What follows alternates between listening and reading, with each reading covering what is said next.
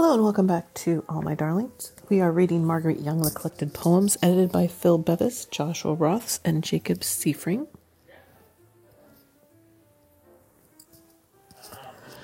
And I had a busy morning and afternoon, early afternoon.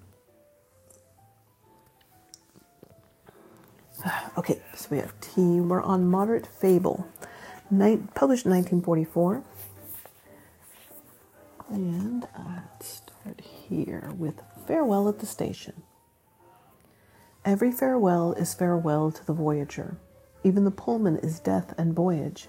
Bell, the mournful cry of ass-birds mid-ocean. Or, oh, it is the earth who tolls farewell. For the finite journeying has never an end, but clairvoyant, the ash of all our heart, who, passing trial landscapes, the dun color of sorrow and sorrel weed, must hasten each toward winter now, but seemingly.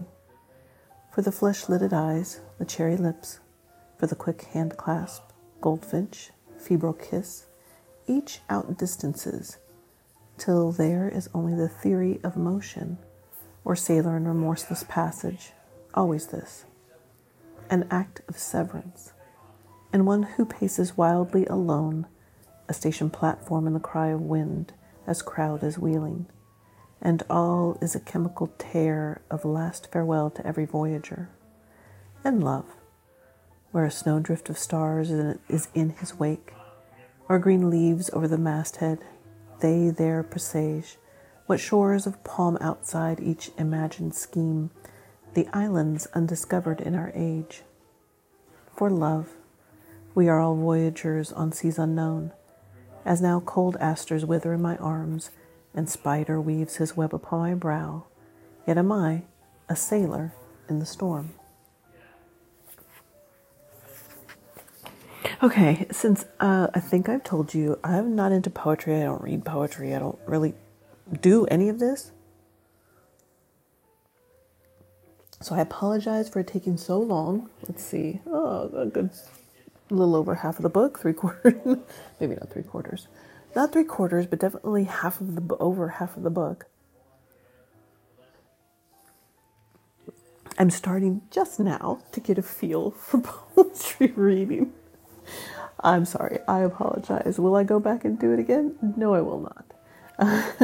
But, yeah, okay, so this is a learning process for me. The Homecoming. Here the gate creaks heavily. This is our upland pasture and native heath in the mind's eye reflected. So the rusted lock gives.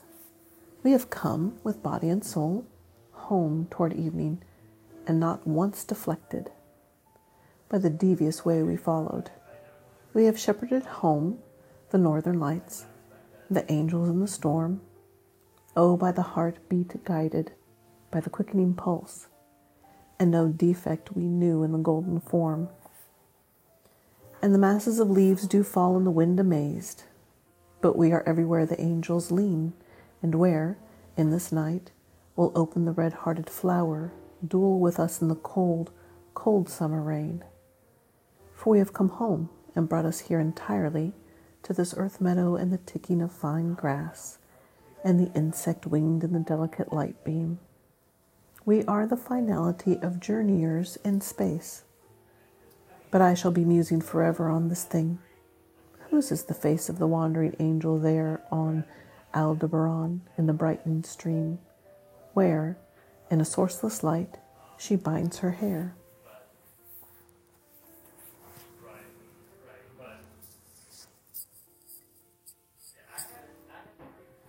Sorry, I'm enjoying my tea and spilling it. Okay, just a bit. Null class. By null of him unproved, pale unicorn, and non-existent, each unearthly entity. Like the hind which breeds only at the rising of Arcturus, like Glaucus, whose anthropid parts were weeds and shells. By null of the unicorn and spider-webbed angel, and hanger upside down among no cherry boughs, but pivoter from an errant absolute, yea, all creatures without flower or root. And all this reeled in the 4 o'clock light beaming cars, by sleet outside the public universe. I implore, for the sake of cold argument, who shall prove the farmer in the field, and that lean horse whose ear twitches hearing the loud wasp? For his futurity is unrestrained as pearls of Glaucus and the horn of the unicorn, for we shall always remember ourselves translated like the hemisphereless bird, as if an infinite did muster this finite, of burrowing owls in pairs on rusted hay hillocks and mice eyes among the stiff grasses by the black lake. No possibility of a definition which will not involve these precarious moments, farmer, mice eye, owl, as if the empty house is never emptiness.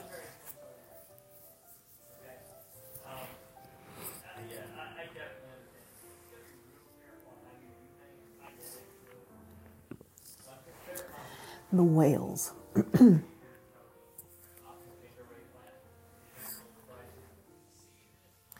And yet the southern whale does sometime come to sleep in a river or a sheltered cove, for a memory maketh the whale to turn toward home and pasture under the green beech leaves of earth.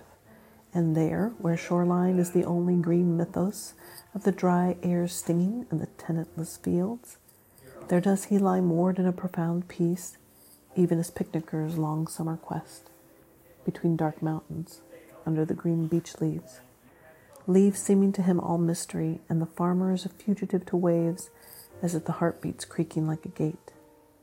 For the canyon sky is this adventure of skull, and infant earth or aged earth in tears, and the whale in his river is irresponsible for the fate of lilies and valleys of our shadow.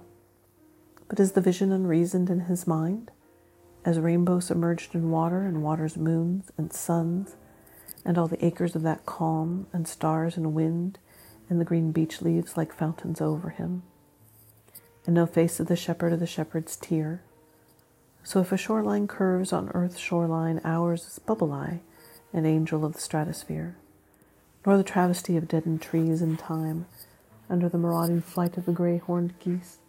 For there is an inland of that famed time also, and by a green immensity divides from us the fable of butterflies in a lane of dust.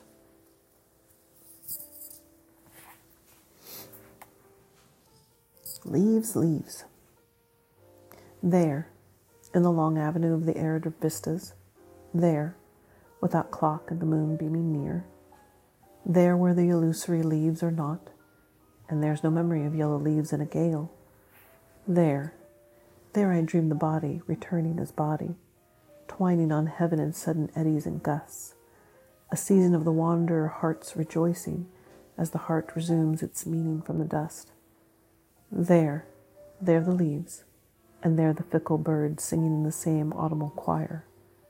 As the heart beats in its body consummately there, and oh, my darling, the spiritual leaves must fall. I like these. I'm moving ahead with my, I put this in quotes, art. I'm just learning how to draw. I think today or tomorrow we'll finish my first sketchbook. Yeah. So I have a sketchbook that my daughter gave me. She's the artist. She gave me that one, and she had just, used a couple of pages, not much. And I wasn't sure what I wanted to do, so she let me have the sketchbook and was teaching me and was showing me what to do. I'm a poor learner, though. So I always go back, I'm going to do this. And she's like, I already told you. Like, I already explained all this to you. I'm like, yeah, but I'm only now getting it because, I'm old and slow. So, I'm going to finish that sketchbook and move on to a new one. So that's kind of exciting. I didn't realize that would be such a, like a milestone. Like you get to go back and look at where you started compared to where you are now. So, yeah, it's pretty cool. Let's do this one, the last one. The white rat. Oh, sorry. So the whole point of that is that I'm finishing up sketches that were pictures. I'm working, and I've tried acrylic, color pencils, pastel, and charcoal. I found out, and then I have all these art sources now, but I found out I prefer pastel and charcoal, and I prefer mixing the two together. I don't know why, but I do. So I'm finishing up. I'm working on a series of sketches from either quotes from the Miss Macintosh, My Darling, or characters based on characters in Miss Macintosh, My Darling. Like I just did Madge Cape Horn, and then I'm gonna do Moses, Jacqueline and Homer, and I think my last one is Vera. No, not my last one, but the last one out of this sketchbook is Vera. So I'm gonna finish those up in the next couple of days. Okay, sorry. Yeah, that was a whole divergent thing there. Okay, the white rat. How now could body soul's symbol be this, by love or calculation? This white rat enraged, caged in a theater of emptiness? His, a snowfall of footsteps and glittering eyes? Nor moon, a compound of the unseen events? Nor earth, as principle of tear or dew on flowers rounding? He considers now. By him are we clarified.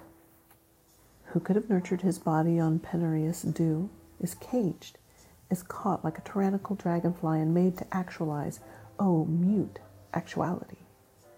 And void denuded now of all but blank him, and cleaned of all but the white rat's space, and eyes like diamonds in his empty head.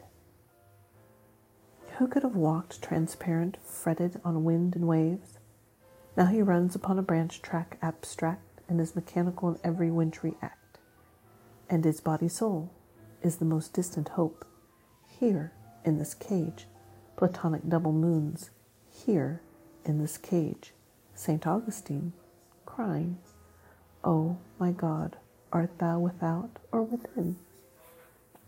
For this rat's sensorium is his true knowledge, nor star will shine beyond his death for him, nor wild rock goose be shy and wild in the dusk of foliage, afraid of foxes in the light of day, nor hoary owls like flowers skim lost in leaves. Does God, with diamond eyes, look down on these for the purposes of what intrinsic studies? Yep, definitely have a lot. I don't know if this is about the time she was studying philosophy. She studied for, Margaret Young studied for her doctorate in philosophy at Iowa, but never received it. She stopped. That had a Latin requirement, and she said, nay, I'm not going to do that. I'm not going to do that when I could be writing. So it seems that that's when she started intertwining this thinking philosophically, thinking about the world philosophically, and intertwining this in her poems, and definitely in Miss Macintosh, My Darling. That runs through it. Volume 3 of To All My Darlings covers all of that, like 100 pages, covers all kinds of philosophy. Okay, I'm going to read one more. That chance has been is a chance beautiful among fixities of rare machineries. That chance may propose a system like a sphere curving, because thus curves the tear. Under the eyelids of the dead, chance is so cold, passing beyond the immediately perceived, where fall not the green leaves, or if they fall on glacial seas. And chance is cold, oh, as that autumnal Elijah in whirlwind. Greybeard, whom dimly apprehended starlings, see, mazed by the anti-Newtonian departure from the principle of the thin-webbed falling. Parachutists like seraphim systemized. Statistics prove nothing of him or these, for he was that departure in the wind, and the unfading love of man, whose chance is but the chance always of him. Cloud is fringed upon the factual all, and who shall prove unverified? For by what white swan, who shall fix certainty that all swans are white? One black swan, cloud lighted, making the difference between all and its negation. A black swan in the wind. A black swan, for instance. There is no absolute. There is no complete probable, but deviation from the law. In lonely items of the real. Now that's a good place to stop. All right. Thank you for listening. Bye.